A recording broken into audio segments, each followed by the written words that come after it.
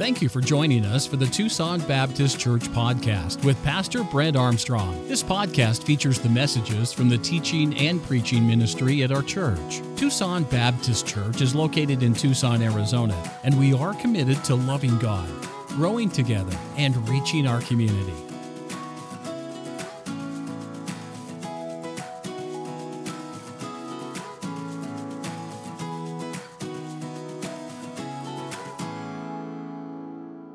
A series of messages on 12 principles simply from our theme, Stay Strong.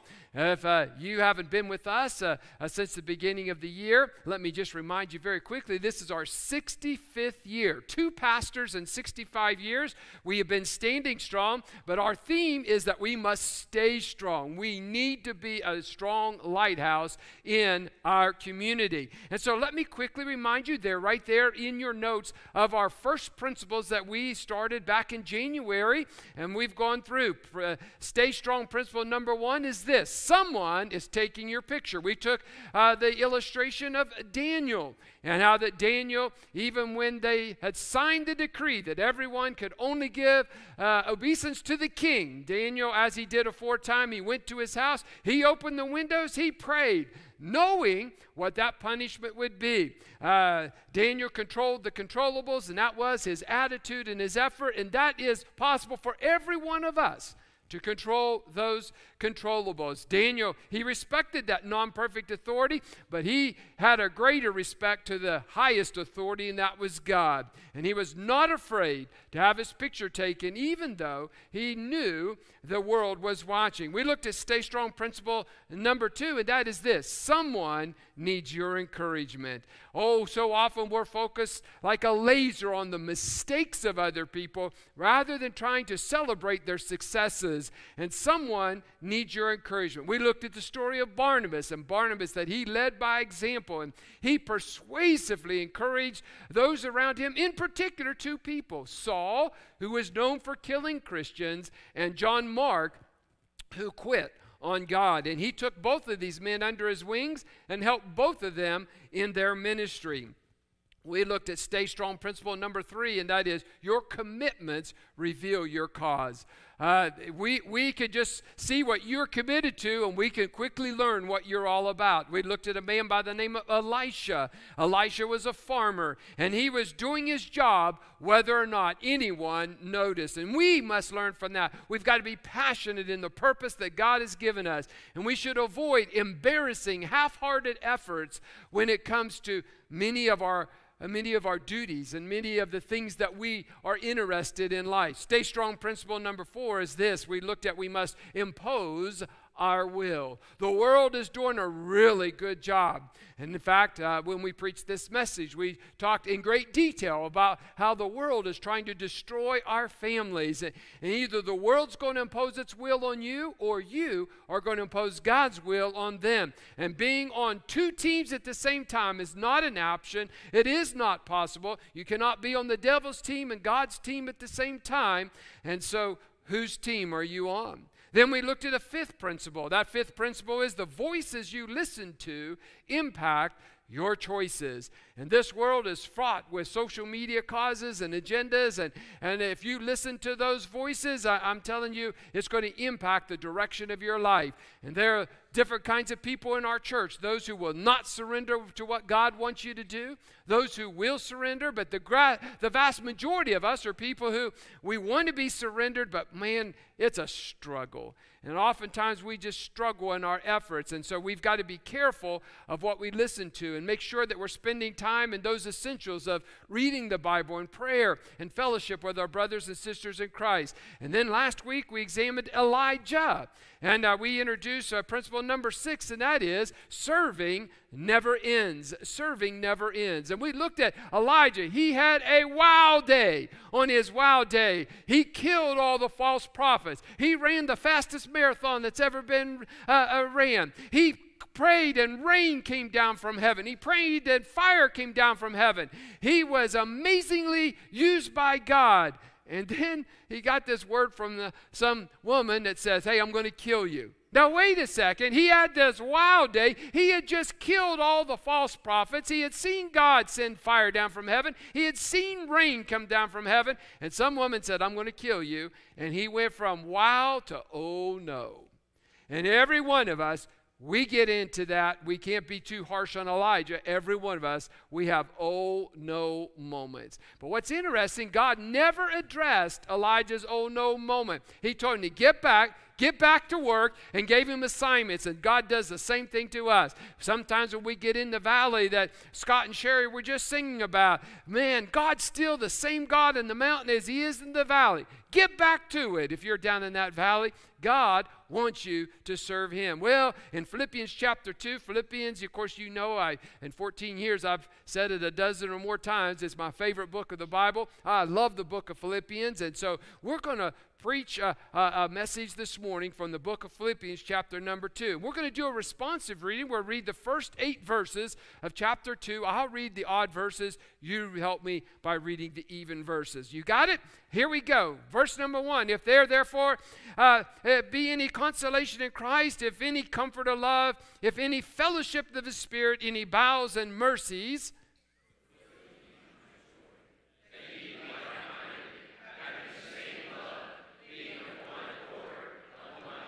let nothing be done through strife or vainglory, but in lowliness of mind, let each esteem other better than themselves. Look not every man on his own things, but every man also on the things of others. Let this mind be in you, which was also in Christ Jesus.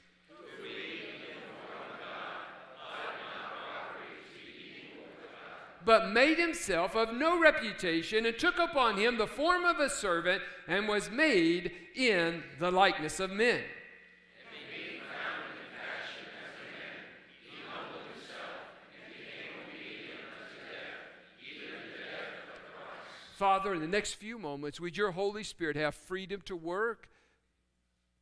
Would each one of us be willing to open our hearts? Father, I ask that your Holy Spirit will encourage, correct, uplift. Father, rebuke where that's needed. Father, may we at the end of this message be a Christian that desires to serve and love you. And Father, if there be someone among us who's never asked Jesus to save them and forgive them of their sin, may they be willing with that humble heart to do that today. We commit this time to you in Jesus' name. Amen.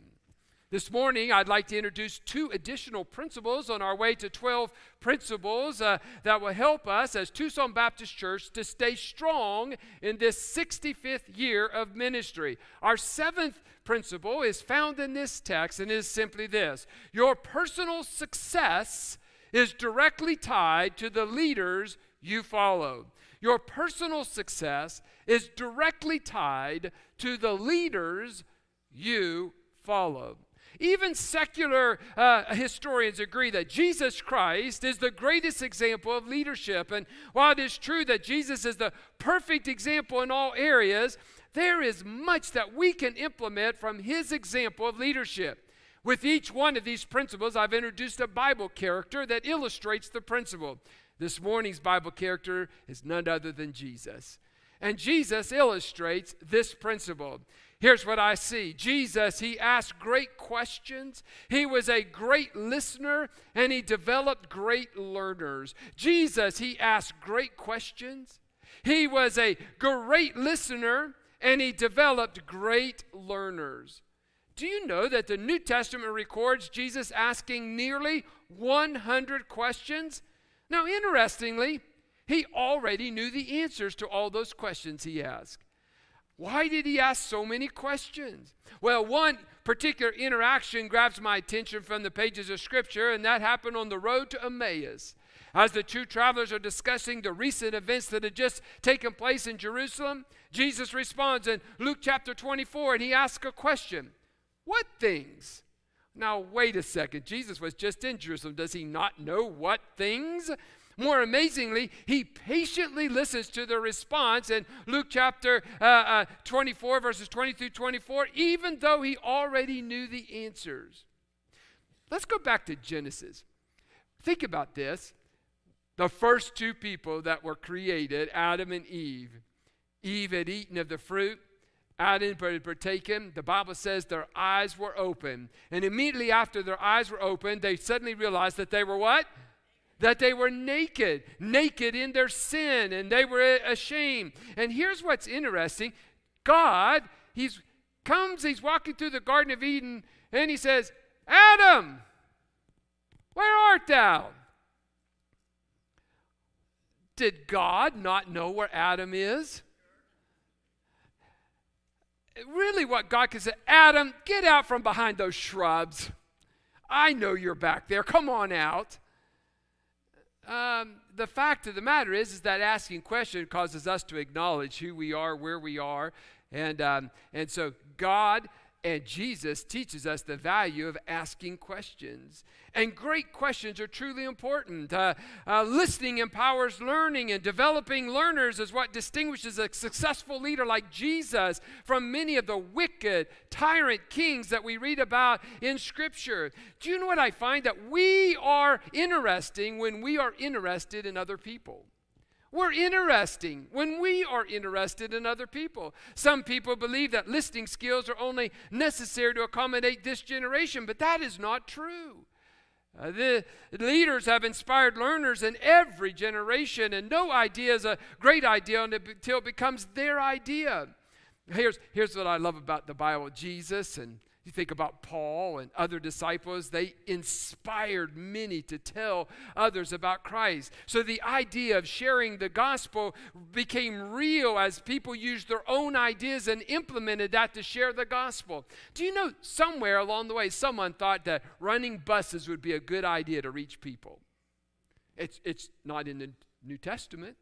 Somewhere, someone had a good idea that, you know what, if we put the gospel message on a door hanger and we were to put it on people's doors, that's another way to get the gospel out.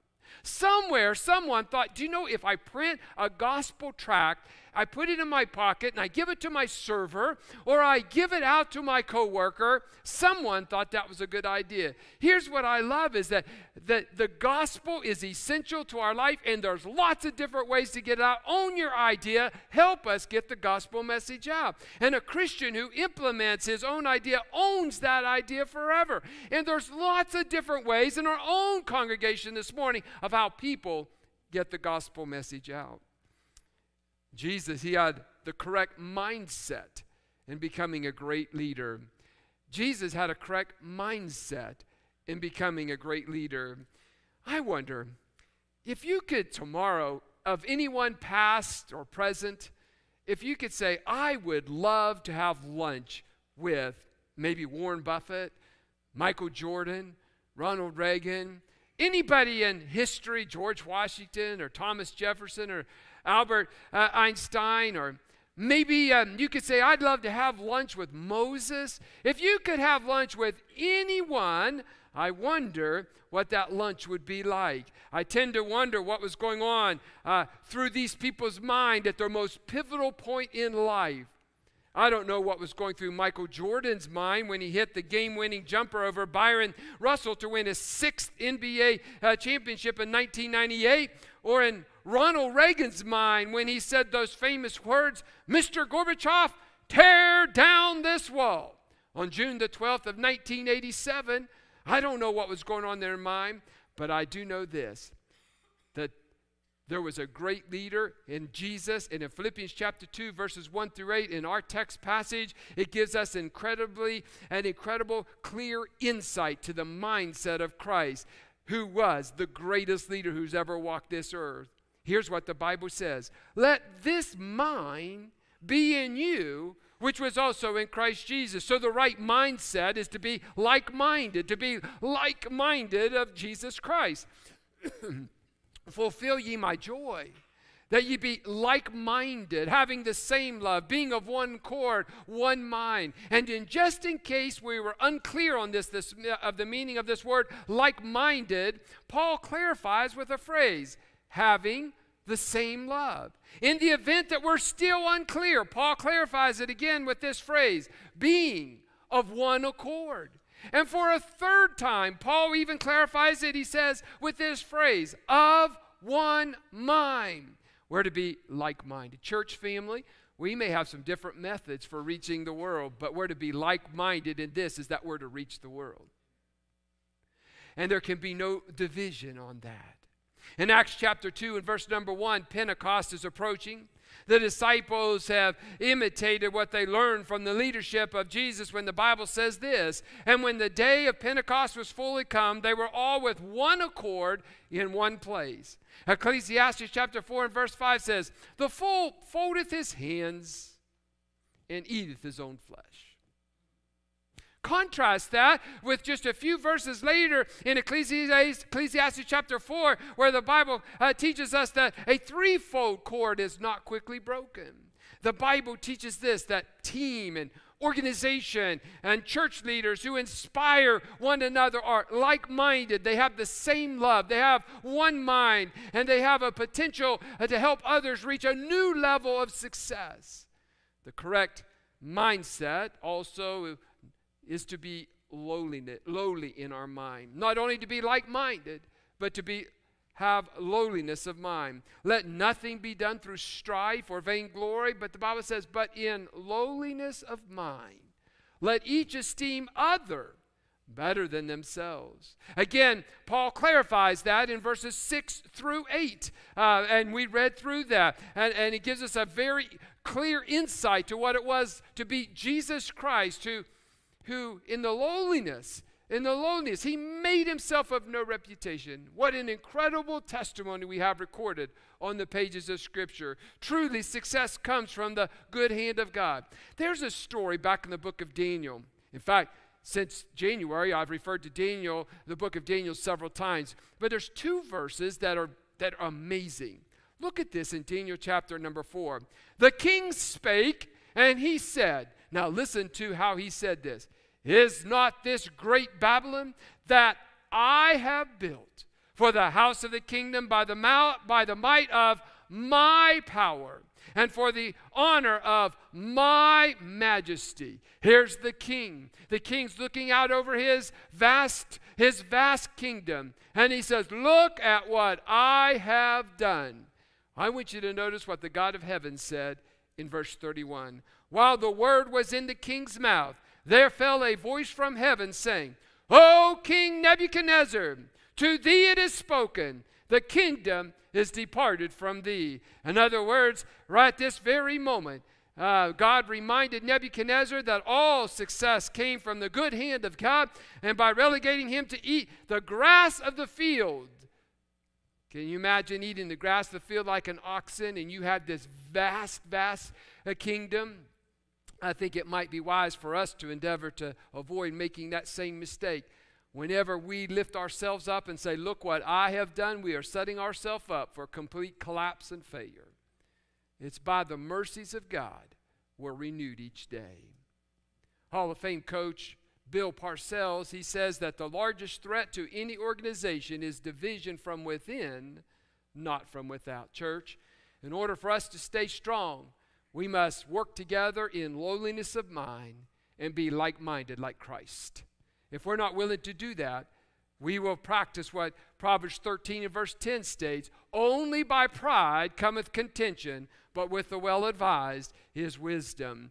The Bible says that only by pride comes contention. And any group experiences success, we must realize we have a 65-year track record, and we praise the Lord. Oh, there's been some mountaintops I can't imagine. Can you imagine? Some of you would remember this, but I wasn't here. In 1979, there were 2,000 people in this auditorium. I don't know where they sat everyone.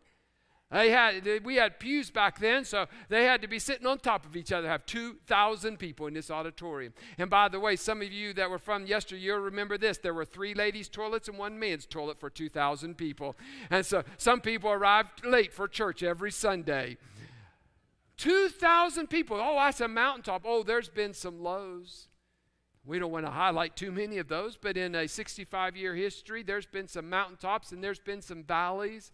But here's what I know, that every good gift and every perfect gift is from above, and cometh down from the Father of lights, with whom there is no variableness, neither shadow of turning. My friend, we must always give credit to whom credit is due, and it is by the good hand of God Almighty that Tucson Baptist Church is still here today. Church, may we stay strong. because we're like-minded and we operate in a lowliness of mind. All successes and failures, they come from the good hand of God. And they're not a result of our athleticism. They're not a result of our intelligence. Thank God for successes, and may all of us move forward with a humble heart. Someone has aptly said this: showing how is better than knowing how. And may we take our brothers and sisters in Christ who are new in the faith and show them how they can reach this world. Show them how they can be great parents. Show them how they can have a strong family. Show them how they can have a ministry here. Jesus, he clearly demonstrated this by washing the disciples' feet. The story is told in John chapter 13 and verse number 5. And after this, he poureth water into a basin, and he began to wash the disciples' feet and to wipe them with the towel wherewith he was girded. My friend, let me just remind you that pavement and concrete had not yet been invented. And so wherever the animals walked, that's where humans walked. There were no cars and vehicles to get into. Shoes had not been invented. Either people went barefoot or they wore sandals. And the God of heaven, through his son Jesus Christ, he put a towel on. He got a basin of water. And I just wonder who was the last of those 12 disciples that had their feet washed in that dirty water by them. Feet were dirty. They were filthy. But Jesus demonstrated in lowliness of mind what it meant to serve others. There were many years ago, there was a grandparent who said to her grandson's coach, "I feel like your players would run through a wall for you." The coach's immediate response to the grandparent was, "I hope my players realize that I would run through a wall for them." My friend, Jesus is willing to run through a wall for you. And sometimes we try to do so many things by ourselves. Is your joy found in the successes of other church members and your family and your co-workers or your teammates? Have you responded in a victory in which you did not play or did not even play well? Jesus showed us how servant leadership elevates others, and individual recognition becomes important only in the absence of team accomplishments. My friend, Tucson Baptist Church is a team, and we've got to work together as a team, and individual accomplishments is not what we're after. Now, I've been waiting when preparing this, is that you all know I love Duke, even though they're not having a great year this year. I do love Duke. Coach K, he's retired. I've read many of his books on leadership. Well, I've read every book that he's written about leadership. He is a great leader. He said this: talent is important, but the single most important ingredient after talent is internal leadership. It's not the coaches as much as one single person or persons on the team who sets higher standards than the team would normally set for itself. Leadership is not singular. On a great team, it is plural. I was thinking about that this week after reading that quote. Think about our church. Think about all the leaders in our growth groups. Those teachers who prepare and study God's word and bring a spiritual meal to you on Sunday morning. Think about the leaders in our ministry when it comes to Project 520. And yesterday I'm told that some 425 cars were helped as they went through and got a box of food. Think about the leaders when it comes to areas in our missions, and think about leaders when it comes to areas in our security, and think about the leaders. I am so thankful that we have a lot of leaders here at Tucson Baptist Church. There's many people who are involved in serving here. And you know what makes our team great is the fact, plurally, that there's many people willing to step up and serve. May I ask you, who's a leader in your life? You're known by those who you follow. You just cannot go wrong with following Jesus, the greatest leader. And that takes us to our next Stay Strong principle, and that's where the message title comes from. Stay Strong principle number 8. Focus on the noise, game over. Focus on the noise, game over. Pastor Howard has illustrated this principle to me several times over a 14-year working period. He'll take out a piece of white paper and he'll put it down on my desk, and he'll put a dot on that paper.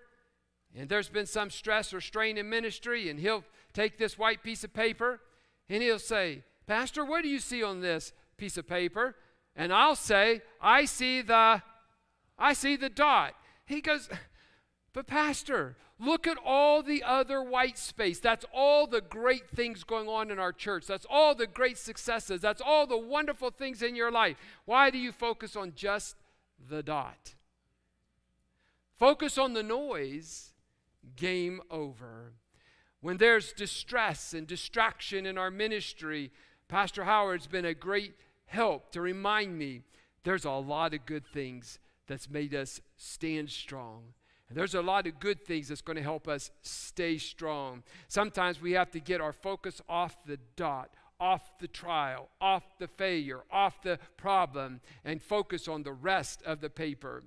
There's an interesting story that takes place in Luke chapter 12. Let me read for you these verses. And Jesus spake a parable unto them, saying, The ground of a certain rich man brought forth plentifully. And he thought within himself, saying, What shall I do, because I have no room where to bestow my fruits? And he said, Hey, this is what I'm going to do. I'm going to pull down the barns, and I'm going to build greater, and there will I bestow my fruits and my souls. And I will say to my soul, Soul, thou hast much goods laid up for many years. Take thine ease, eat, drink, be merry. In verse number 20 of Luke chapter 12, there's a damning verse. But God said unto him, Thou fool, this night thy soul shall be required of thee. Then who shall these things be which thou hast provided? So is he that layeth up treasure for himself, and is not rich toward God. This story in Luke chapter 12 happens sadly every day. Sadly, this scenario is played out every day in the life of a Christian. The world is screaming through television and the internet and music and apps and social media and peer pressure. The world is screaming that the key to happiness comes through a life of ease and materialism and fulfilling our selfish desires. Just tear down your barns, build back bigger, party, partake, enjoy the noise. Here's what I find is that in the process of that philosophy, families are being destroyed. Lives are being destroyed. But I'm here to tell you that if you'll ignore the noise, you can be phenomenally successful in your Christian life. Imagine with me, we've all been to a basketball game. There's 1 or 2 seconds left in the game. A foul has been called and you're standing at the free throw line. And there are fans under the basket from the opposing team. There's hundreds of fans. If you're in college, perhaps thousands of fans. And the fans on your side, they're hushed. They're quiet, allowing you to concentrate on that most important free throw to help win the game. But on the other hand, there's thousands, hundreds who are screaming and waving their arms and waving those noodles, and they're trying to do everything they can to distract you.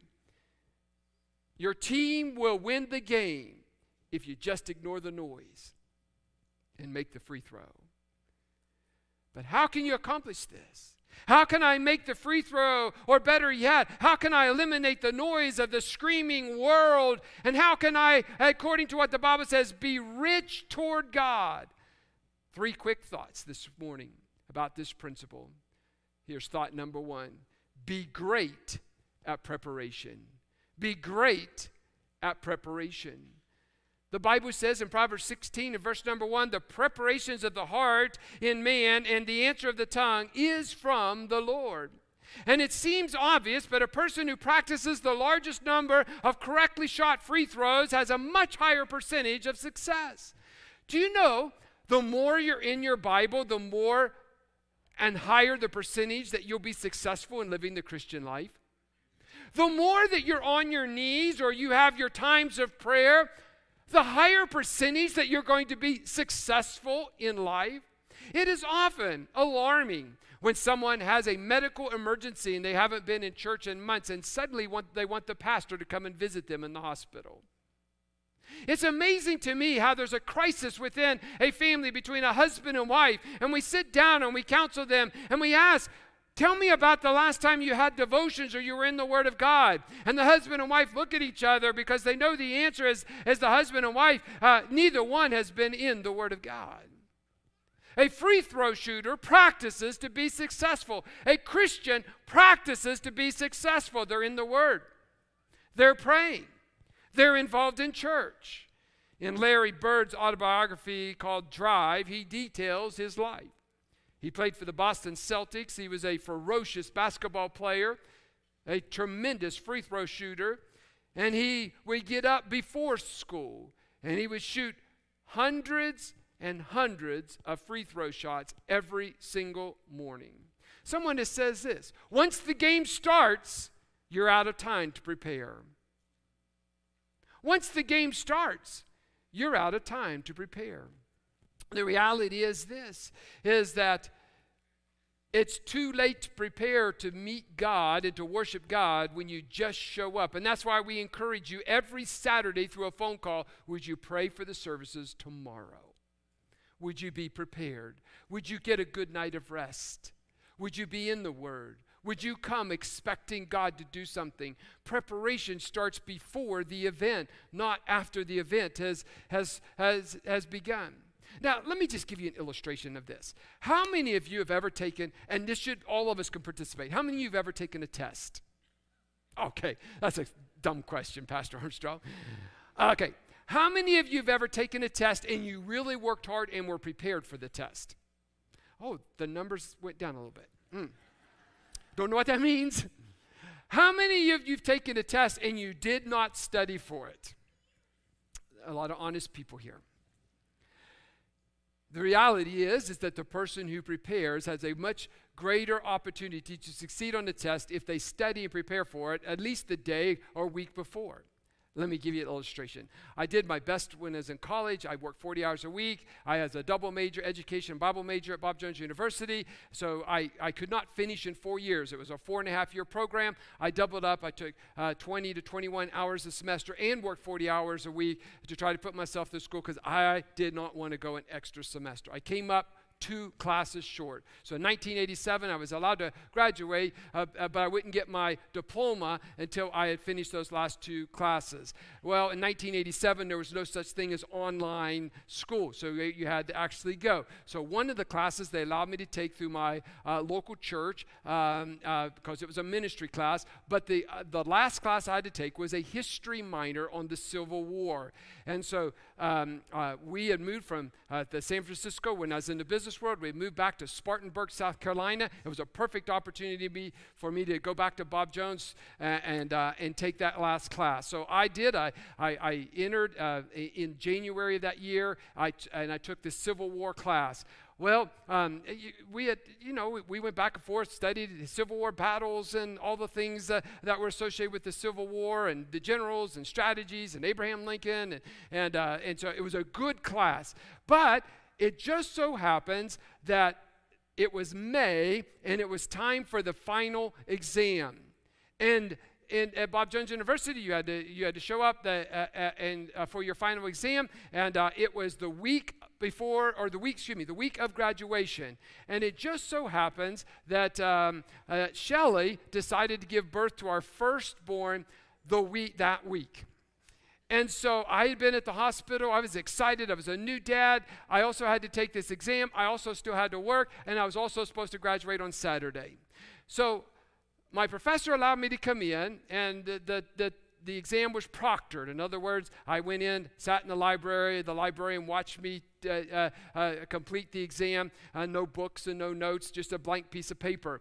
And so I went in, and I'd been up all night working. I was tired. I had not studied. I was going to just try to wing it. And so I went in, and it's all essay. I can't guess. There's not A, B, C, D, make an educated guess. Every question was an essay question. And I was like, wait, my mom and dad are coming. Shelley's mom and dad are coming. They're coming to see their grandchild. They're coming for graduation. Shelley's supposed to get out of the hospital on Wednesday. And I'm in bad shape. I'm going to fail my class. And this is going to be so embarrassing when I have to say I can't march on Saturday. So I didn't know what to do. I said, Lord, would you please help me? So in question number 1, I wrote my testimony. Question number 2, I wrote about this. Question number 3, I wrote about this. I did not know the answers to the questions, and I just wrote and wrote. I had like 4 pages of answers and did not answer the questions. And I'm so thankful to tell you that teacher never looked at my exam. I got a B. I got a B. I didn't earn that. I wasn't prepared. I winged it, and I got a B, and I graduated, and I marched, and I would have miserably failed. I'd have got a 0 out of 0 based on the answers, but I just wrote and wrote and wrote. I do not advise taking an exam that way. In this particular case, it worked, but God had favor on me that particular day. Anyway, do you know most of the time, you're going to fail. I deserve to fail because I was not prepared. And most of the time we fail as Christians because we didn't prepare. We didn't prepare our heart. We didn't prepare our mind. We did not prepare. In other words, we allowed the noise of the world. We allowed the noise of our schedule. We allowed the noise of the distractions to completely take over our life. If you want to be rich in your relationship with God, the people who prepare the best have the highest percentage of success. A person who diligently prepares his heart with some daily Bible reading, with some prayer time with the Lord, is going to have much more success in their desires to be rich toward God than the person who, oh, where's my Bible? It's Sunday morning. I know it's in the back seat here somewhere. And you ruffled through the back seat among your Starbucks cups or your Dutch Bros cups, and you finally found your Bible on the floorboard of your car. And you say, oh, that's ridiculous. No, I'm not. That happened to some people today. You had to look through your car to find your Bible. You're not prepared to receive this message.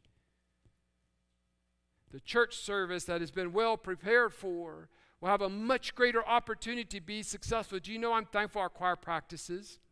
Can you imagine what they'd sound like if they didn't? Especially on those stops and starts, and when the music's supposed to play, when the brass is supposed to play, when the strings are supposed to play. I'm thankful that they practice and they prepare. Imagine what it would be like. Oh, imagine what this would have been like. I was invited to a revival service to a Baptist church right here in Tucson. The service started at 7 o'clock. I got there 5-7 minutes early. I slid in. I sat down.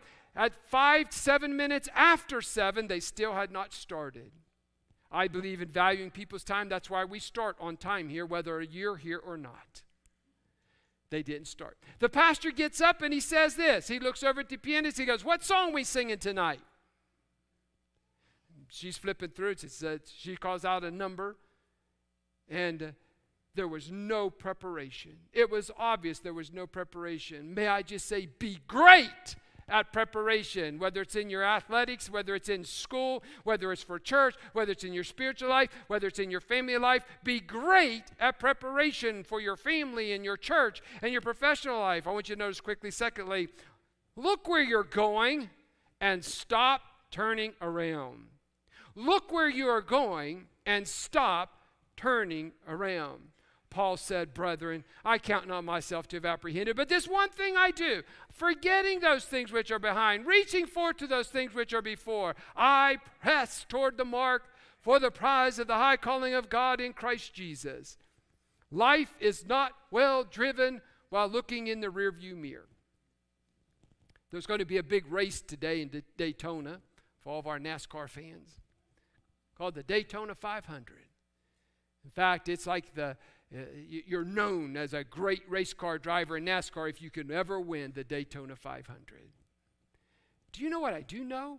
Is that any driver that's constantly looking in a rear view mirror, they're going to get passed, and that driver is not going to win the race.